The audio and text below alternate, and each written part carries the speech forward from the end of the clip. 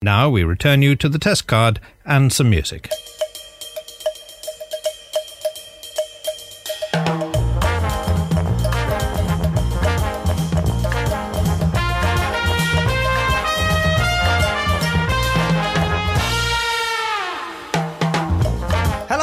Welcome to the Pilot Take 56, a weekly podcast reviewing the pilot episodes of television shows past and present. He is Jed Shepherd.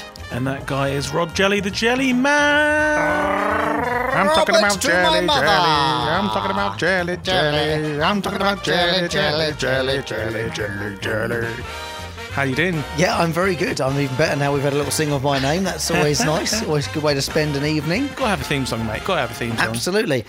We need to crack straight on with catching up because at the tail end of last week's episode, we got chatting after recording and you totally forgot to mention the fact you spent basically like 4 or 5 days on a sort of deserted island. A lump of rock in the middle of the sea with the band Ash. Yeah. So, guys out there, you may know the band Ash, who had hits like Burn Baby Burn, Oh Yeah, Shining Light, Girl from Mars, all those, and most recently had a single called Annabelle out. I mean, I've known them for years, and they said, Jed, do you want to come onto a deserted island with us? Because, and before they could even tell the reason why, I was like, when? And they were like, next week, count me in. They flew me out. I've cancelled my plans. They flew me out to this little island in the middle of the sea, off the coast which sea? It's off the coast of Ireland. So technically in the Atlantic Ocean. Yeah. Or is it between I don't know Ireland and Britain? It was wet and it was cold. But the whole premise was their new album, which came out on Friday, which is gone. It's called Islands.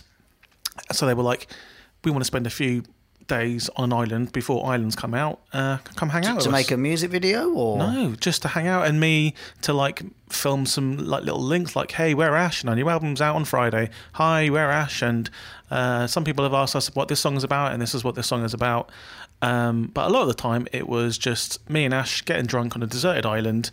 And playing football and like exploring, because this island's only 1 mile square. It is mental. 1 mile square? Yeah. It's a very, very small island. Do you know what? I was only discussing this morning, saying that how 1 single mile is a really conceivable amount of distance. Mm-hmm. Like, anyone can imagine a mile. Yeah. Like, you look at, like, you think of your local high street, or you think of your local main road. Yeah. And you can think about point A to point B being a mile, and it's such a feasible amount of distance. I could basically, all around me, I could see the edge of the world. Edge of the island. So I could see a cliff face, and a cliff face behind me, and in front of me a beach. So it was wow. Yeah, and there's like a little castle on the island, and the only people that live there are 2 people. I'm not going to say what family they come from, but it's a relatively well-known family, and it was them and Ash and me. That is very cool. And we just like hung out, and it was absolutely bizarre. And the thing is that the island's covered in wallabies. I think 300. Hang on. As in like Australian wallabies. So about 100 years ago, for some reason, wallabies were introduced to the island, and because they've got no natural predator on the island, they've just exploded. And there's just, so if you think a mile square and like 400 wallabies.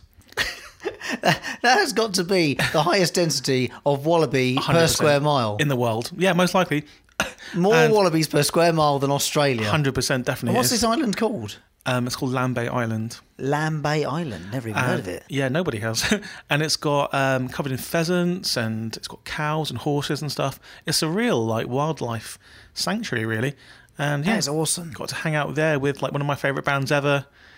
Who are mates as well, which is kind of cool. Yeah, regardless of that, it's nice to hang out with mates and just go and do something a bit different for 4 or 5 days. Exactly. I mean, I'm sure I wouldn't get an invite if I was just a random person.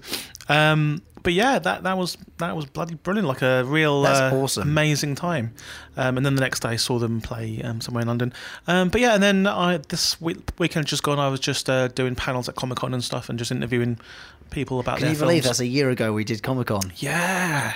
I know we said we're going to try and do another one this year at some point. What? We're going to try and do something live. October, we can do it. Yep. October, definitely up for doing October. Okay. We'll do something big and special for October, do a live event. We do want to get out and try and do another live podcast. So if anyone's got any ideas for how that might work, we're open to suggestions, like we are for the shows. Yeah. We're open to suggestions on how... Do you want to do Manchester? July 28th. Oh no, I'm. I was going to say I might not be in the country. I think I'm busy as well. But there's plenty of regional ones as well. Lots of opportunities. So keep listening, and we'll let you know as soon as we've sorted something out and got it in the diary. So that's very cool. I don't think I've got anything that can match you, mate. I'll be totally honest with you. Most recently, the nuclear races stuff that I did. Nice. Hosting sort of 11,000 people racing around an obstacle course race, which is very cool. It's also the venue for the World Championships in October as well. World Championships of what? Obstacle course racing. Okay. So the World Champion of Obstacle Course Racing 2018 will be crowned in Essex later this year. And I'm hoping, if they're listening, I'm willing to do the comparing for you and the hosting and the dancing around. Do you know what? If you're out there and you work for a company that needs two compares, two hosts for something, get in touch. Well, even if you need one, because you never know. It might be a weekend when one of us is busy. That's true. That is true. But if you need to, see what Rob's doing there. I'm trying to get us both involved. He's like, yeah, but if you just need one, pick me. No, I didn't say that at all. But in case one of us is busy on the weekend of the day, whatever it is they're doing, then you can have like one of us rather than both. If you can't afford us both, that's fine. Mate, listen, you're expensive nowadays. You get invited to private islands and you go to do like panels on Comic-Con stages. Wait, just give me some gin and a packet of crisps. It took me 2.5 years to get a photo on the iPlayer page, for goodness sake.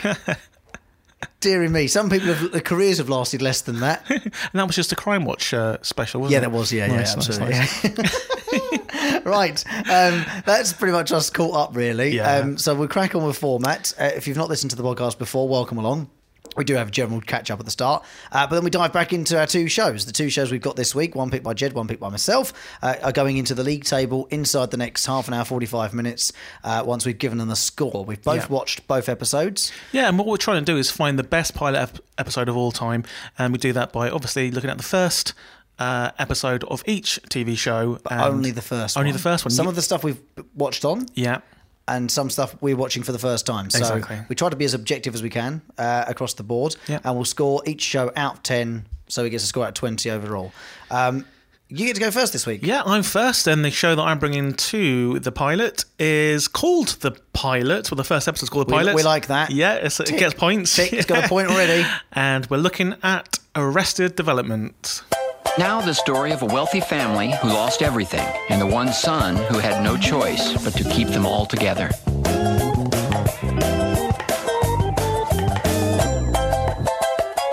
It's Arrested Development. So, Arrested Development, that theme song is very jaunty and kind of light and happy, and maybe doesn't give you all of the clues you need to know what's going on, because I think the actual TV show can be real dark comedy in places. It's quite chaotic though. It's quite sparse musically speaking. Instrumentally, it's not got a lot going on, but it is a little bit like.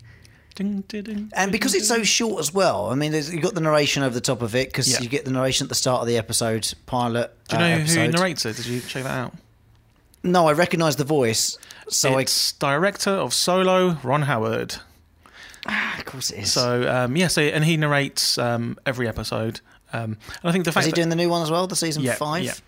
Okay. So, and the great thing about that is obviously Ron Howard is famous. He's been famous pretty much all of his life. We saw him in Happy Days. But like I said, he has that voice which you recognise and you sort of take as an authority. Yeah. Not that it's an authoritarian voice in such. Yeah. It's got any gravitas, but because he just has a voice that you listen to. I think that's important, and especially which is funny because, like in the Happy opening Days, scene, it opens up and he introduces you to everyone. Yeah, but in Happy Days, he was Richie Cunningham, and you didn't really listen to him. You always listened to the Fonz. Yeah, and he grew up and became the narrator of this. And like you say, we're introduced straight away to the family, and the great thing about a narration is you don't really have to work things out for yourself because he tells you exactly what's happening. And in some ways, that's annoying. But in other ways, it's not bad. I quite like having my hand held a little bit. Yeah, I think there's another thing I'm going to mention at the end of this episode that is a first. Given that this is 56 takes, so we've done 112 shows now. Yeah. This is the first time that the thing at the end of this episode happens. Right. Okay. Right? So I'll come to that in a bit. I don't think I know what you're talking about. I'll get to it in a second. We'll see. But I also think this might be the first show we've done where a narrator quite literally introduces you to the character by their name, what they do, their sort of character. It's kind of giving you the backstory. Well, it's the first time we've had a narrator not being one of the main characters themselves. Yes. Because we've had Pugwall, don't forget. Well, that's Please true. do not forget Pugwall. No, could never forget Pugwall. So you've had a few look at the camera moments, sort of breaking the fourth wall narration sort of style things. But this is the first one where you've got a non-character narrating what's happening on screen. And I think because you have so many characters in this story, you need that.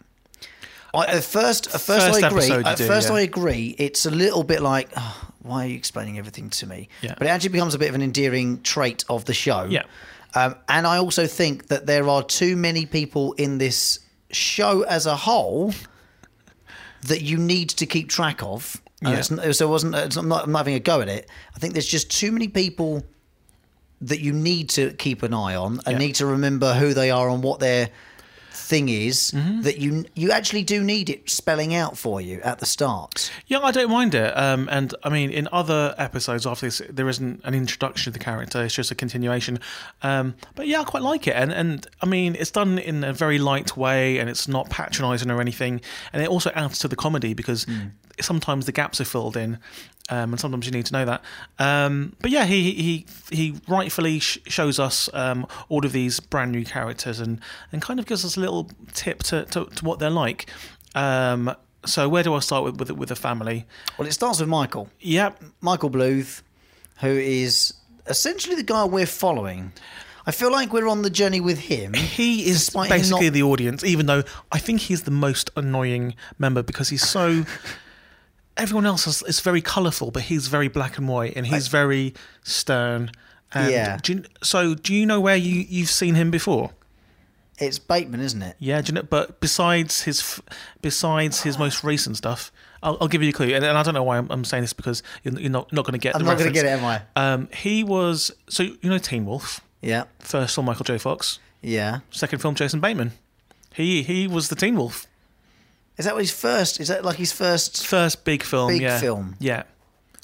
Teen Wolf 2. I definitely feel like I've probably known him from stuff since Arrested Development. Yeah. I mean, he's done tons of stuff, but I just know him from Arrested Development and Teen Wolf 2. Teen Wolf 2. They're the only two things that count. But yeah, so we're introduced to him, and he is almost the sensible one of his family. Yeah. Because the others are just an absolute clown house full of like weirdos. That is a great way of describing it, a clown house. And he seems to be the ringmaster. Well, yeah, but he do you know what he reminds me of? He reminds me of Substitute Teacher. Yeah. Just in general. Just turns up into the middle of this chaos. If you listen to this and you are a teacher, you have my utmost respect for doing what you do. It's a sterling job, and I can't imagine how difficult it must be to do it. And that's a sincere note as well. But I've got a side note. Substitute teachers. Yeah. I used to get peeved when they used to come in and try to input their own kind of like teaching style in the classroom. It's like, you're only here for 5 minutes, mate. Stick a video on and give us some crisps. Do you know what I mean? If you're a substitute teacher, don't try and teach us anything. Yeah, but stick a video on. I feel like a substitute teacher is the equivalent of getting like a hired gun in for a band. Like when you got a session musician. Like you're being paid to come in, just do the job that's required of you, no more. But they never knew what was going on. Without being rude, like because you're not going to get into a flow of things, are you? Yeah. Like you got asked to come in and fill for a temporary period of time. Don't get me wrong. The point is, the substitute teacher never got quite as much respect as the teacher did. Or you never saw Mrs. Conway, or Miss Conway, who came to my school, who was this young Australian woman who came and I went to a boys' school, and she turned up one day, and the entire school was in love with her. Hey? She's a substitute? She was a substitute teacher. I think someone wasn't in one day, a teacher wasn't in, and she turned up and like, wow, this like pretty blonde Australian girl just turns up. What year were you? She was there for like year 3 and 4. Oh, you're talking like primary school years? No, of secondary school. So I think at like at the age of like 13, 14. Year 9, you're about, okay, so hormonal as anything. Well, she made the whole school hormonal. I still remember her, Miss Conway. But yeah, so you are right. My point being, before we get too distracted with substitute teachers and teachers we used to fancy, is that Michael is that. I reckon I'd have a chance now, by the way. Right, anyway, get in touch, Miss Conway. Miss Conway, if you listen to the podcast, Jed's Twitter details at the end of the show. Yeah. It kind of gives me that vibe of like he's just not going to get listened to. Like you say, the ringmaster that's just not in control of anything. It's an absolute clown house, as you say. I love that. Clown house. Yeah, it's a brilliant phrase and it sums it up perfectly. Michael is the son of George Bluth, who is the owner, CEO, El Capitan of the Bluth Corporation. And he's having a little bit of trouble at the moment. Not going to tickety-boo. He's about to retire, though. He's going to retire and hand over the business reins to someone. So there's a big shindig on a boat. Kind of makes sense. It's Michael, isn't it? Doesn't it? All the family are there. Yep. They've all been invited. Michael is a sibling to 3. You've got Job. You've got what's her name? Lindsay. The blonde one, yeah. Yeah, Lindsay. Yeah. And Buster. Yep. Who's probably my kind of low-key favourite. Yeah. He's your guy, isn't he? And also Michael has a son, George Michael. Yep. So, and this is not the only people you get sort of introduced to. There's Cousin Maybe as well, who's a regular character. Yeah, Cousin Maybe, who is Lindsay's daughter, and Lindsay married a disgraced doctor. Yep. His name's gone. I always forget their names, to be honest. But the thing is, over a few episodes, and I've watched a few, you do start to learn them. Tobias. Tobias. That's Funke, it. yeah. I knew it was a name like that. You get to meet these, and they keep... Who was in Guardians of the Galaxy? He's in Infinity War. Is he? Playing Tobias Funke. No. Have you seen Infinity War? No. This isn't a spoiler because at the end of Infinity War, you've seen the credits. You have to wait till the end. I've not seen any of it. So at the end, there's something like "Thank you to Arrested Development for the character of Tobias Funke," and everyone's like, "What?" So the Collector in Marvel movies, he collects things. Yes. In one scene, you see in a cage behind them, just not part of the whole thing, Tobias Funke in a cage. Unbelievable. And it's him because he's dressed how he is later on in further series of Arrested Development. Okay. So it's him. But and the thing is, like things like Tobias, he's not a lead character. He's a very low-level secondary character, if I'm being honest. Yep. And but for some strange reason, you seem to feel like you need to keep an eye on him, or at least keep track of him. He's one of my favourites as well. He's a great actor. Yeah. I think he plays the oddball brilliantly. In fact, all the brothers are, besides Michael, the other three brothers. So the whole thing, they're all chaotic, right? Yeah. And it turns out that they've all been helping themselves to the company funds and charging things to company expenses. Yep. But Michael's there to stop and Michael that. Is like, no. And he's a bit like, well, this new announcement's coming out. Dad's obviously going to hand it down to me. Mm-hmm. And once he does that, you are all cut off. You're going to all have to learn how to earn money and be decent human beings. He's going to straighten the books out, so on and so forth. At least so you think. There's also a little bit before the party starts, there's a narration where Ron Howard states that Michael is about to basically say goodbye to his family forever. Yep. And not in a going to jump off the boat and drown himself way, more of a I'm going to leave kind of way. So you start to think, okay, well, hang on. He's surely in line for the throne of the company, but he's going to... And it does a little bit of a jump. It does jump backwards and forwards a few times in the episode. Not so much that you get confused. You keep track of it fairly easily. But you do tend to bounce around between storylines and see how it all gels together and comes to basically the fruition of the boat scene. So this is a standard kind of narrative thing that this series does. It almost has different strands and that you think are totally separate from each other, and then in the end they all kind of tie into almost a neat bow. And they do, and in later series they keep these strands open until the very last episode, and then you can see how they fit together, which is great writing. Yeah. So, but in this first episode, you can see all these kind of disparate strands all over the place, and it does all kind of culminate into this last kind of scene. There are so many lines in this that indicate the level of intellect amongst the characters. Yeah. So you've got George, who is George Senior, is the owner, CEO, and he gets busted for all the bad things that have gone down. He gets busted for fraud and all sorts. So he goes to prison. Michael's like, whatever, that's his own fault. You shouldn't have done it in the first place. No sympathy. But before he disappears to Arizona, he's had enough. The line's been crossed. He's had enough. He's taking young George Michael to Arizona to start anew. He's been given a job. He's already got a job. Yeah. Because they're a housing development company. We probably should mention that. Yeah, and they're living in a shell of basically a marketing suite. He's living in the loft of the show house. Yeah. On a development that hasn't even started yet. So it's the only house on this whole development in what looks like a quarry at this point. Yeah. And Michael and George Michael are living in the loft of it because it's the only place they can afford to live. Yep. But he's obviously quite good at what he does because he goes for an interview, gets offered a job at a competitor in Arizona, takes it, and then he goes, right, I'm going. That's it, I'm off. And then Lindsay says, go and see Dad before you go. Yep. And he does. And then, so George makes his comment about, he goes, they can't arrest a husband and a wife for the same crime. That's why I gave it to, what's her flipping name? Lucille. Lucille, the wife, His wife, Lucille. And then Michael goes, yeah, you can. They can arrest you. That makes no difference. Like, what are you talking about? Yeah.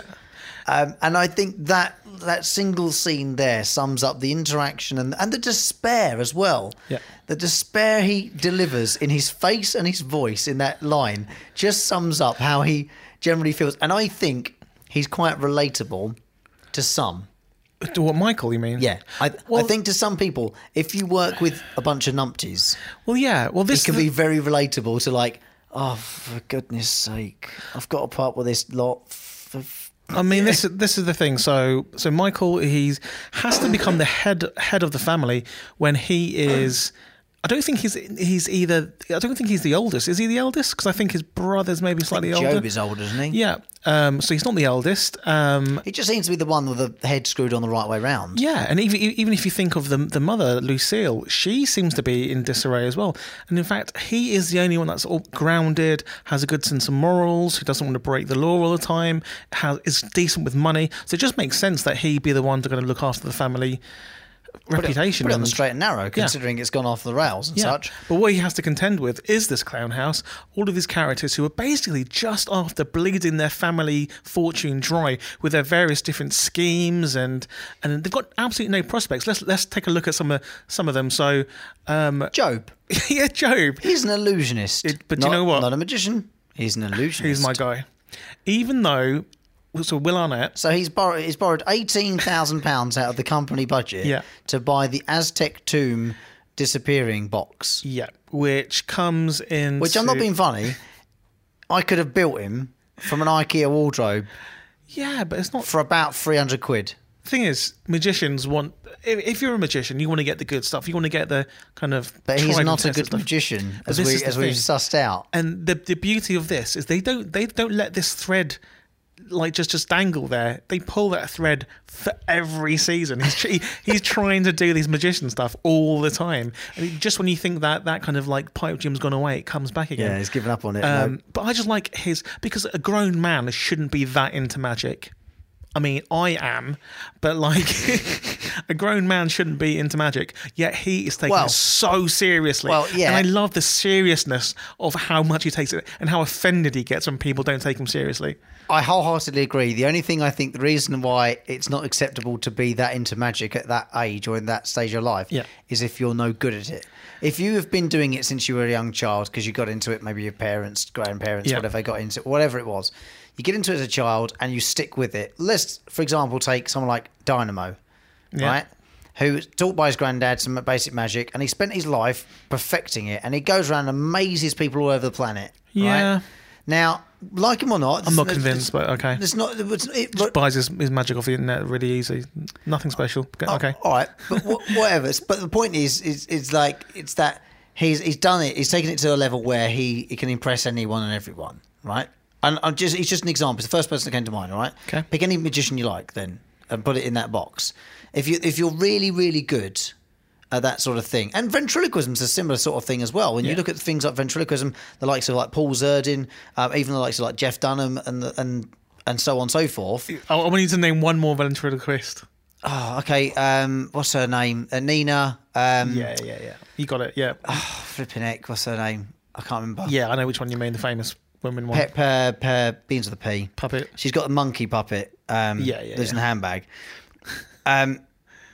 If you're really, really good at it, Terry Fator. There's another one. Okay. One more? Don't. What's Orville's one? Keith? Keith Harris. Yeah, Keith Harris. That's 5 Bob for you. Carroll G's, another one. Yeah, okay, 6. Okay. So shut up for a minute. if you're obsessed with something Rod like Hull. that, which is quite strange, Yep. it is quite a strange thing for an adult to be into, but you are that good at it that you can make a living comfortably and not have to borrow money for it as such. When you've got to that level, at that age, it's sort of acceptable. Whereas Job, right, has clearly been trying really, really hard and was obviously a part of this alternative magic circle that didn't like him, and he's not even in that now. And he's still useless. It's like, give up. You're not good enough at this. Can I try something? Go on. Okay, guys out there, because I reckon the guys mostly listen to this rather than the ladies. Guys, right, think of a pack of cards right now. Right? Okay, now think of one card really quickly. Don't change your mind. Yeah. Okay. You have just thought of. Don't change your mind. Ace of Spades.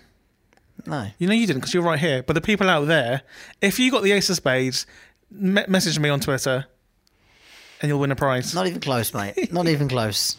Okay, more 4 diamonds, isn't it? Jack of Hearts. Jack of Hearts. Yes. Are you weirdo or something? I am a weirdo. Okay. You know I am. Okay. So that proves I'm a magician. So back to Arrested Development. Job should give it up. He's a weirdo. Buster. He's an absolute. I don't even know what he is. Well, his storyline gets funnier and funnier as it goes along. And I think in the first episode, I'm not going to spoil this, but he says something in this very first episode that pays off series down the line. Really? In this, Arrested Development is probably the best series for callbacks. So, like, stuff you didn't even think mattered, they bring up in, like, the most recent series, and they say something. That's you're good like, writing. oh, wow, that's what he meant in the very first episode. That's clever writing. Very clever. So I was watching this just with a sense of amazement. Oh, my God, they had that plan the whole time. Oh, my God, that fits into... Did they? I mean, because I'll come on to it briefly in a second. The last thing that happens in the episode. Okay. Because there's lots of other stuff. I mean, I genuinely can't remember. We could break it down. It's not as specific as you think it is. Right. It's just what happens. Anyway, there's so many little bits and pieces we could break down in this episode, but I couldn't sum it up better than you did with the 2 words: clown house. It is an absolute clown house. That's a great name for a sitcom as well. It is, and maybe we should write. Maybe that's what ours should be called. Yeah. Maybe that's what our pilot should be called: the Clown House.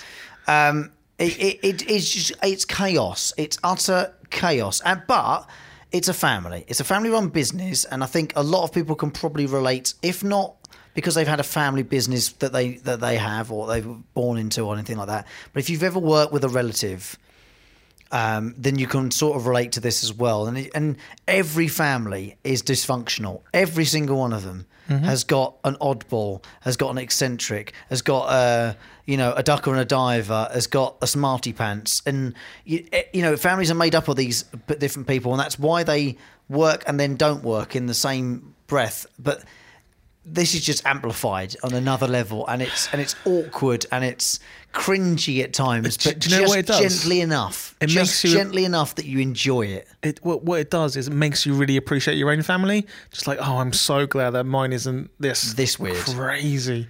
But it's not so surreal that it's sort of like unbelievable. Yeah. And the fact is, it must be and hard. And you get to see Michael Cera at about the age of 14 in this as well. Oh, having a real hard time with his cousin, maybe.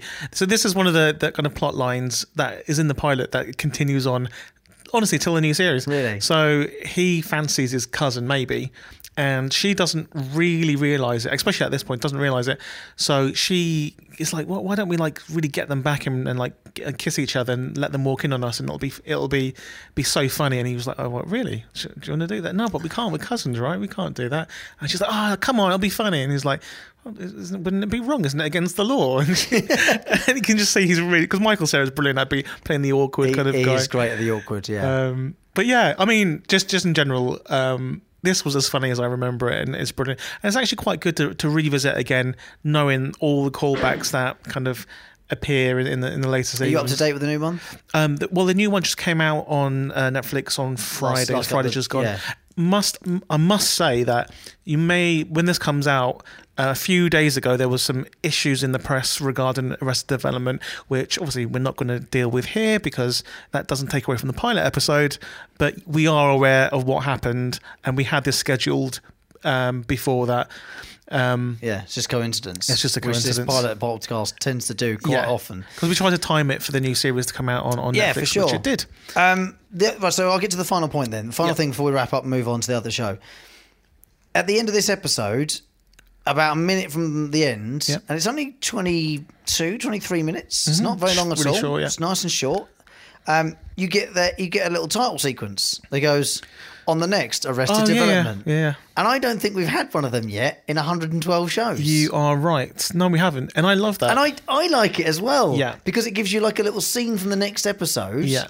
Which I think can be a very good thing. I think it does. It certainly works in this one, for my opinion.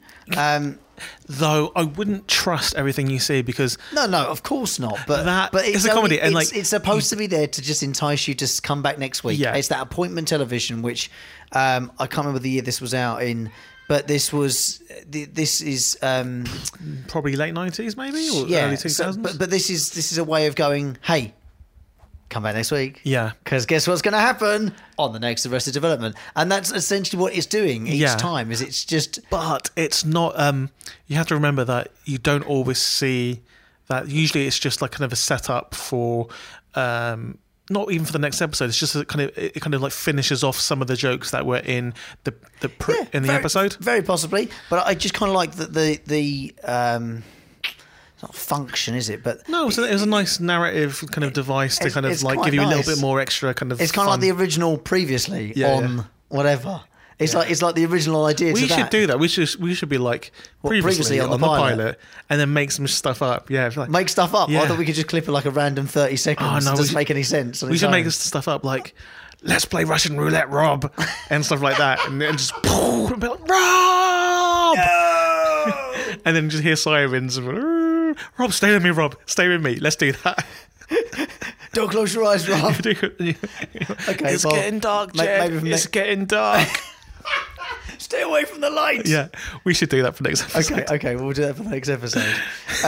Stay away from the light. I really enjoyed this, and I have enjoyed it before. I've been on and watched the first season of Arrested. Nice. I've not watched and Beyond first, so but it's given me a little reignite, but sort of feeling to go and say, yeah, go and watch the rest of it. It's on Netflix. It's on Netflix, yes. So it's easy if you subscribe to that. You can binge watch the 4 seasons that are up there now. Well, 5. 5 now, yeah. It's good. I liked it, and I've got a good score for it at the end of the show, which I think you'll appreciate and like. So now we're moving on to your choice to put up against Arrested Development. What did you bring to the table? You mentioned Arrested Development. I instantly knew it was about a dysfunctional family and such, and I was trying to think of something to compare it to, and the first thing that sprung to mind was the one I went with. It's Modern Family.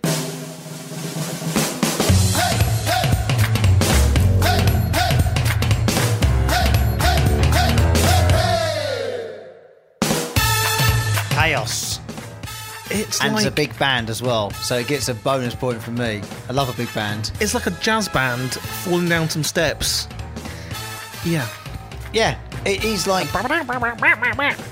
Yeah, I like it because it does what like Arrested Development does. It's got that kind of chaos about it. It's got this sort of big, enthusiastic kind of big band feel, but it also has that kind of like, what's going on? Why are you playing? Stop playing. You're playing. Oh, how many people are playing? How many solos do we need?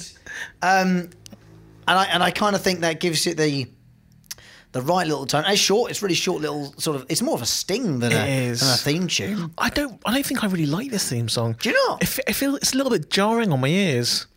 But I think it's supposed to be. Okay. Because it's called Modern Family. Yeah. And what you're going to do is you're going to meet this modern family. I guess you do, yeah. And it does, and the visuals show you that you've seen every family within this very much TV so, show. yeah, very much so. They're all related. You've basically got three. I kind of broke it down. Yeah. 3 sets, 3 divisions really of a family. Mm-hmm. Now, for the naysayers out there, I feel like the obvious thing to say about this show is it's a box ticker. Right, it is. I see where you're going with this. Well, let's think about it. Right, let's break it right down. Okay. Everyone's family has got a variety of different people in it. God, okay, yeah. Well, not the main family really. Yeah, not really. Yeah, well, exactly. It's my point. My point being is they are covering all the bases. Okay. So let's start with Phil and Claire, right, and the 3 kids: Hayley, Alex, and Luke. Yeah. All right. So you've got this modern family. They are living in the modern world. They've got this nice big house. It's the 2 adults, the 3 children, which is the 2.4 children thing. It's kind of rounding up on that. You've got more than 2, so it's slightly more than a handful. You're outnumbered. That whole concept of outnumbered. There's another show we should do at some point. Yep. And it's just about balancing modern life.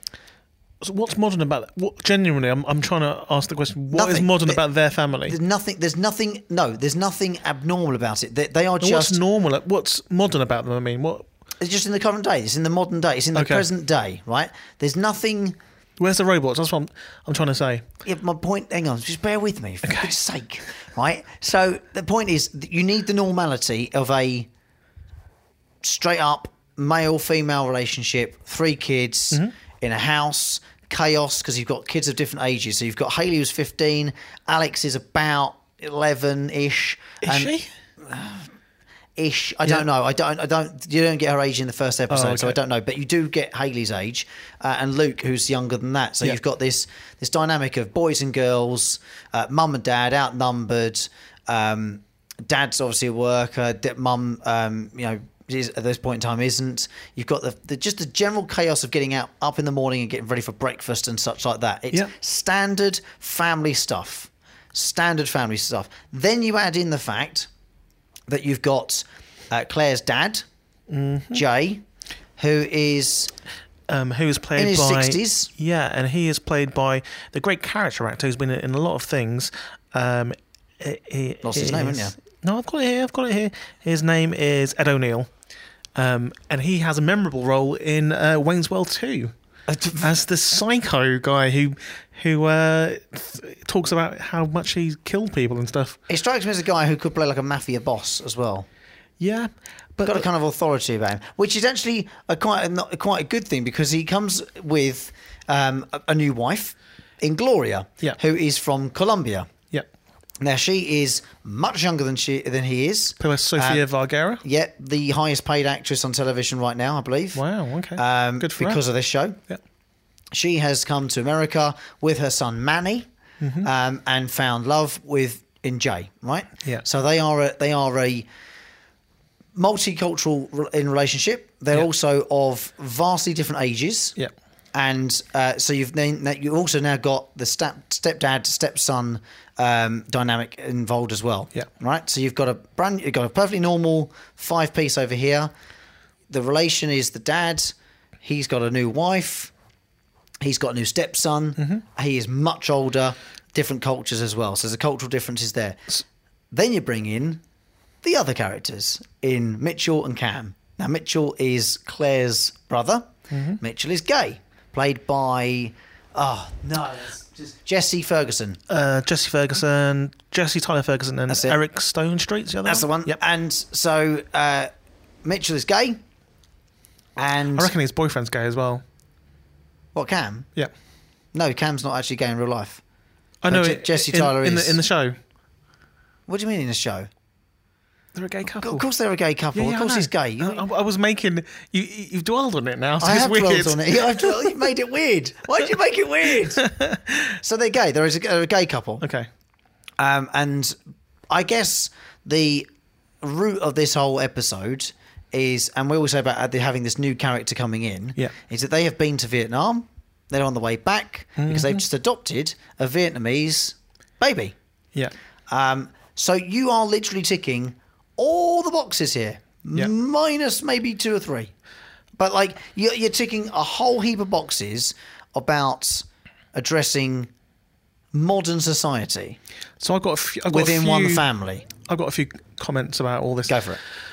So Ed O'Neill, the interesting thing about Ed O'Neill is that he was on one of the most highly rated, longest running sitcoms prior to this. He was in Married with Children, and he was the dad. Can't say I've ever seen it. So Married with Children was one of Fox's biggest hits that I think came over to the UK sometime in the mid-90s. Started pretty much when Fox started in the early 90s, Fox TV.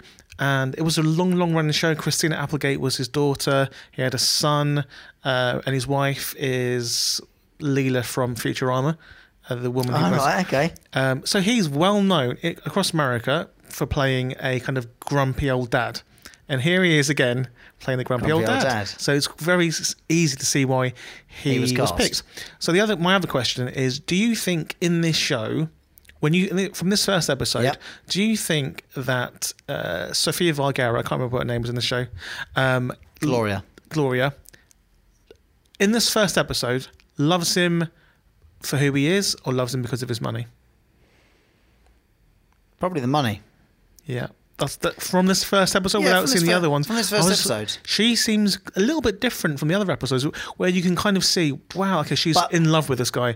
But in this one, you feel like, oh, okay, there's definitely an undercurrent. And I would say that with evidence from the actual episode itself, because it's a slightly unique show in that they have moments where they talk to camera. But like in a therapy sort of style. This is what I wanted to bring up. Right. Okay. So let me drop it for a second, then come back. Mm-hmm. But in one of these moments, you see how long they've been together. So you see that Phil and Claire have been together for about 16 years. Sorry. Yeah. A little longer than they've had obviously kids. And Jay and Gloria have been together for 6 months. Mm-hmm. So I would say, in answer to your question, that I would feel like it was an opportunity relationship more than one of actual, emotional connection. Yeah. But then again, not to knock that, because actually that happens quite a lot. People do sort of get together for more convenient reasons than necessarily that they actually like each other, and then you find, because you spend so much time together, that you actually are quite compatible and you have a lot in common. Yeah. And sometimes it's a mutual relationship because she gets the money and he gets a young trophy wife. So everyone's happy all around. Again, another element of modern society that's immediately addressed in this. Now, again, I've failed to write down a flipping year this was released in. We'll find that in a second. Yep. That's what I think the show does, and it does it with humour as well. And it could have been quite easy to have made fun of it all. September 23rd, 2009. So 2009. So it could have been very easy to make this a comedy, but made fun of the situations. Yeah, and I don't think it does that. I think it has fun with the situations from a family perspective. Do you... So I think the casting in this is... Like I've said it before, that the casting has been second to none, but here they've got it so perfect, haven't they? Yeah. With the casting, there's a lot of characters here, and every one of them's great. Very much like Arrested Development. You've got a lot of characters that you will eventually learn a whole heap about. Yeah. So you've got what? You've got 5, 8, and you've got 11. You've got 11 characters really. 11th being Lily. Now, for me, Lily is your. She's the Vietnamese baby that Cam and Mitchell adopt. She is us. That's really interesting. A bit. That's interesting. I try and lean and interrupt you here. A bit. Okay. I think we are arriving in this family with Lily, partially.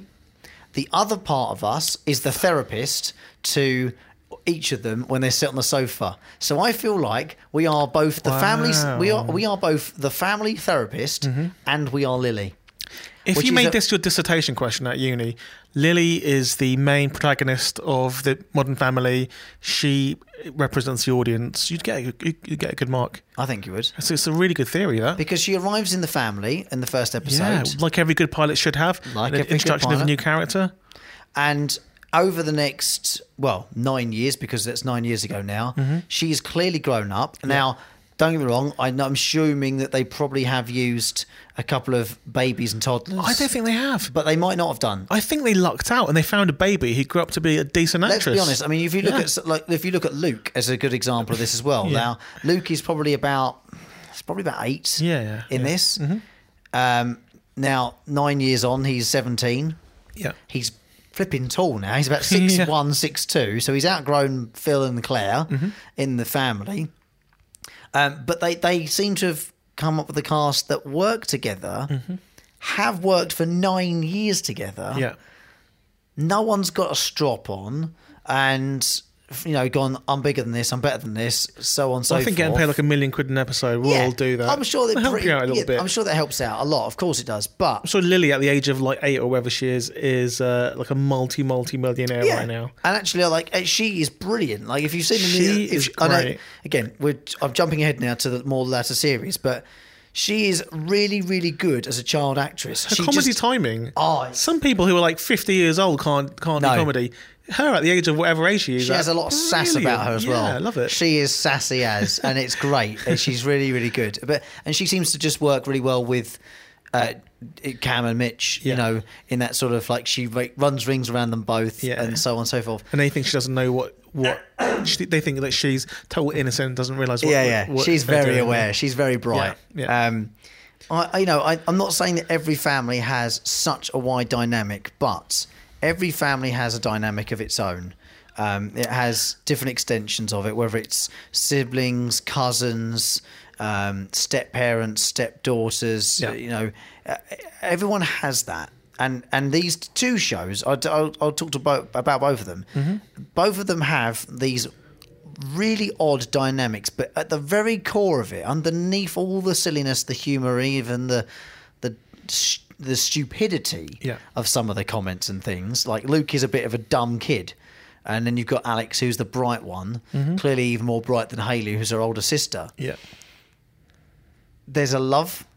Yeah, and you get it from both shows. True. Michael gets, he does a full U on the move to Arizona in Arrested Development and stays at the end. Jay is very much sort of still trying to even come to terms with Mitchell being gay and having a boyfriend, let alone going to Vietnam and adopting a Vietnamese baby. He has a little bit of a midlife crisis, as it were, because he comes and buys himself a blinged out hat. Despite them putting on display all of these unique relationships, it does it really well with a nice pinch of love. So I just want to talk about how the narrative progresses in both these pilot episodes that we talked about. Yeah. So in Arrested Development, we talked about the narrator. He is the person propelling the narrative along, filling in the gaps, etc. Yep. In Modern Family, what fills in the gaps and kind of explains what's happening isn't a narration. It's the characters breaking the fourth wall, looking at camera in a mockumentary style that The Office first brought into fruition. Yep. And saying how they feel about each character. And some of the most touching moments of any episode of Modern Family is where they reveal their true feelings about what's going on, or just like stuff that's pent up inside, to the camera, to the viewer, to let them know how they're feeling. Yeah, exactly. But then I'm trying to think about what this means about this particular show. So in The Office, the concept is there's a bunch of cameramen in the office doing it for a TV show. Yeah. In Parks and Rec, same thing. You never really see the TV show that they're recording. But in Modern Family, what are the cameras doing there? Yeah. Which makes me think that it's not supposed to feel like a camera. But they're speaking to camera, and actually, Phil does do a little quick spin at the bottom of the stairs. He does, or when he's halfway up the stairs talking to Dylan, because Dylan is a boy who comes over to see Hayley. He does a very, very quick, and it's not in the same way like David Brent does in Office. Yeah. It's a very much like I'm looking at you for justification for me to say something, like he's looking at a therapist. This is why I got hung up on this whole idea of he's looking at you, the viewer, for approval of what he's just said or done, or whether or not you have acknowledged what he's just seen. Yeah. It's like, am I the only one that's just seen that type thing? You know, there's that little moment where he's looking at you for justification does that make sense? of what's happening. Yeah, I know what you mean. Which is why I kind of get this vibe of a therapist. But I would just like at some point... Like you're in their life all the time, and at the end of each day you sit down and review it on the sofa. So the only thing is, like, when you are writing something, the laziest thing you could possibly do is, instead of showing it, is to say it. So you meant to show it, not say it. Yep. If you need a narrator to say, and by the way, this is happening because of this, you're not writing it properly. No. So the fact that we have people on camera filling in the gaps for us can only be justified if they are doing it for a TV show. So, to me, don't get me wrong, I watched this show, loved it for at least 4, 5, 6 seasons. Absolutely loved it. But then it kind of just played on me a little bit. What's going on when they're looking at the camera? Well, that's one of the questions I think that maybe what happens is that you will find that out eventually. Like, it'll all come to a point where they call it a day. Mm-hmm. Maybe they just come to a natural conclusion, and maybe the whole thing has been a giant therapy session. And it's just about them trying to cope with modern life in this really mixed up, muddled up family. I don't know. I might be talking utter nonsense. I genuinely might have hit on something that is not there, and for some strange reason, that's how I view it. Well, like in The Office, how it's dealt with is Ricky Gervais. He refers to it as like, oh yeah, everyone saw the show and made me out to be a right, stupid idiot. And they didn't do that in Parks and Rec, and they haven't done that, as far as I'm aware, in Modern Family as well. I don't know. To me, it just takes a little bit away from it. Does it? It's just a little bit. Just a little bit. All right. I still think it's a really strong, well-written, very, very well-cast show. Yeah. All right. Yep. Fair enough. Okay. Well, I think we've said all we're going to say on this that will help give us a score. Okay. So let's score it. Okay. Arrested Development first. Your show. Yeah. You get to go first. I really, really love this show. I can't wait to watch the new series, which is on Netflix right now. When I have a chance, I will. I thought this episode, even though it had so many characters, I love them all. And it's so rare that you instantly love so many characters at once. Yep. So I'm going to give it a pretty high score for me. I'm going to give it an 8.5. All right. Fair enough. What are you going to give it, Rob Jelly? I was humming on an 8. Okay. Whether I'm going to match you or not. I don't know if I take it up to an 8 now. No, I'm going to stick with my 8. I'm going to stick with my 8. I really enjoyed it. Yep. It definitely has lots of things in it that make me want to watch more. Yeah. For sure. Yeah. I'm going to give it an 8. So that's 16.5. 16.5. Let's nice. grab the old league table, shall we, and have a look, see where that might sit. Yeah. It's just above the weirdo level. We've got a sort of 16's not weird, is it? No. 15 and a half is the weird ones. Okay. It's just a weird little segment going on in there. 16 and a half goes in alongside quite a few, actually. Okay. American Gods, Knight Rider, Black Books, yes. Gotham, Billions, Fringe, Columbo, American Horror Story, and Black Mirror. Is it just under Pugwall or something? It's a little bit above Pugwall. Just a little bit above Pugwall. Okay. Let's go into the score for Modern Family. Modern Family. You first. I think I'm going to say the same thing. I think I'm going to go an 8. Okay. So you think it's equally as good as Arrested Development? I think it has some things in it are better. Yep. And some other bits. Whoa, hang on. What's better? Ooh. Oh, hold on 1 second. Here. Yeah, 1 second.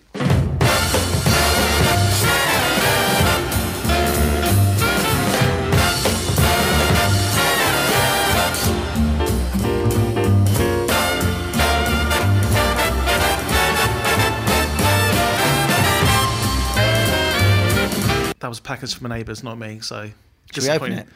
It's quite a big box. Is it? Yeah, no. Could be a cat. Well, it's not distracting me away from justifying my 8 for Modern Family. The reason I give it an 8, and the thing I think it does better, is I didn't genuinely laugh out loud at Arrested Development. Okay. I enjoyed it. I smiled and I chuckled. Okay. I had a genuine laugh out loud moment in Modern Family. Did you? When Cameron appears with Baby Lily and Circle of Life blares out. I genuinely cracked up laughing. Because I'm silly and I'm a child and I love Disney and every part of it was just so dumb. It made me burst into laughter. So for me, it gets an 8. It is brilliant and it goes on to be even better. I think it grows as well and it gives you enough to want to watch more and see where on earth this absolute, well, I don't want to call them a clown house, whatever they are. I just want to see where they go. Yeah. So for an 8 for me. Cool. I'm going to give it a 7. That's all right. Which I think I really like the show. I think it's kind of dipped down in my kind of priorities in the last year or so. I used to watch it avidly, but it's kind of not top of my list anymore. I thought it was a strong episode. I think again the casting is absolutely second to none. Just perfect casting. And this is the first time we've seen a lot of these actors and actresses as well. So really cool. So that's a 7. Alongside Cheers, Know Me, Knowing You, Hard Knocks, The Exorcist, Mork and Mindy, Marvel's Agents of S.H.I.E.L.D., Flintstones and Beverly Hills 90210. Oh, I love that.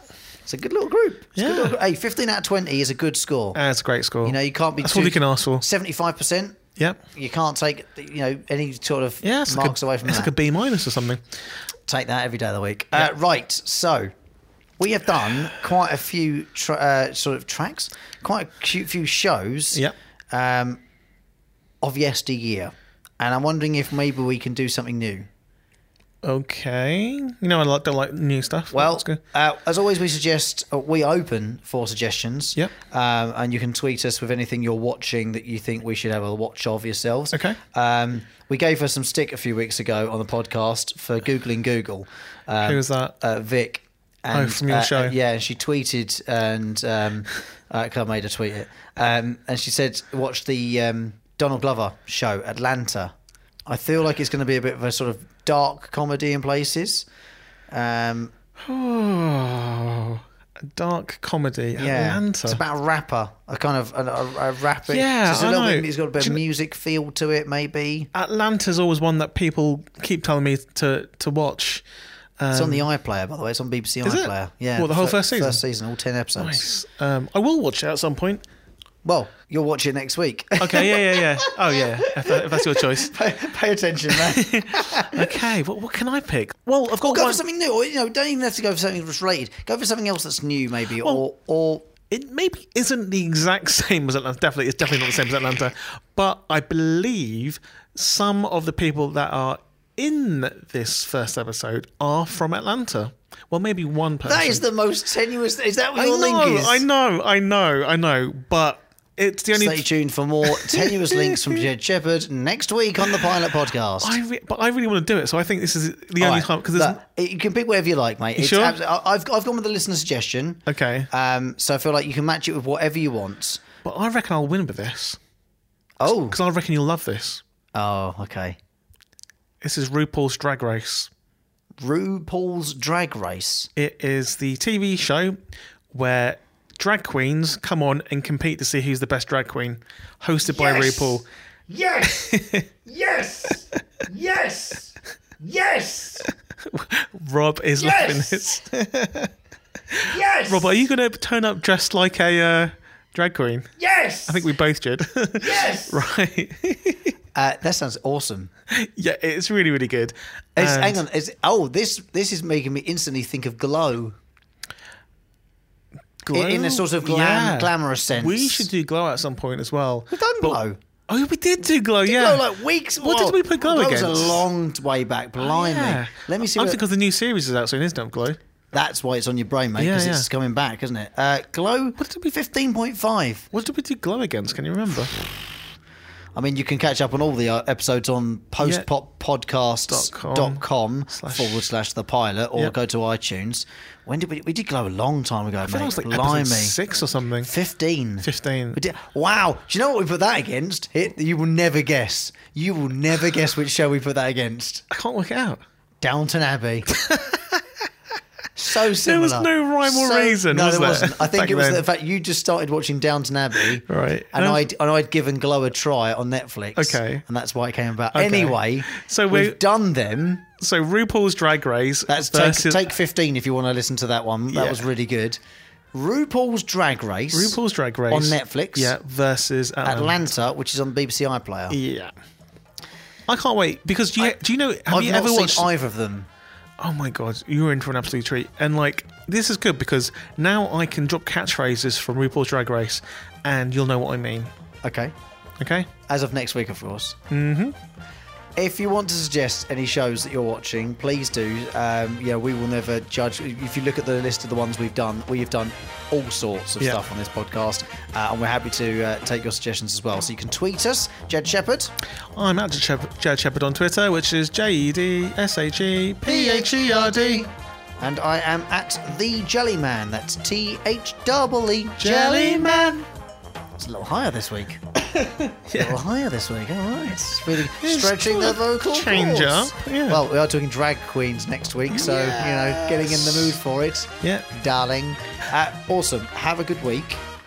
Enjoy Atlanta. And next week, you'll watch this episode, and I think we should try tucking. What? You'll see next week. All right. Keeping an eye out for any cameras in the studio, that's what I will say.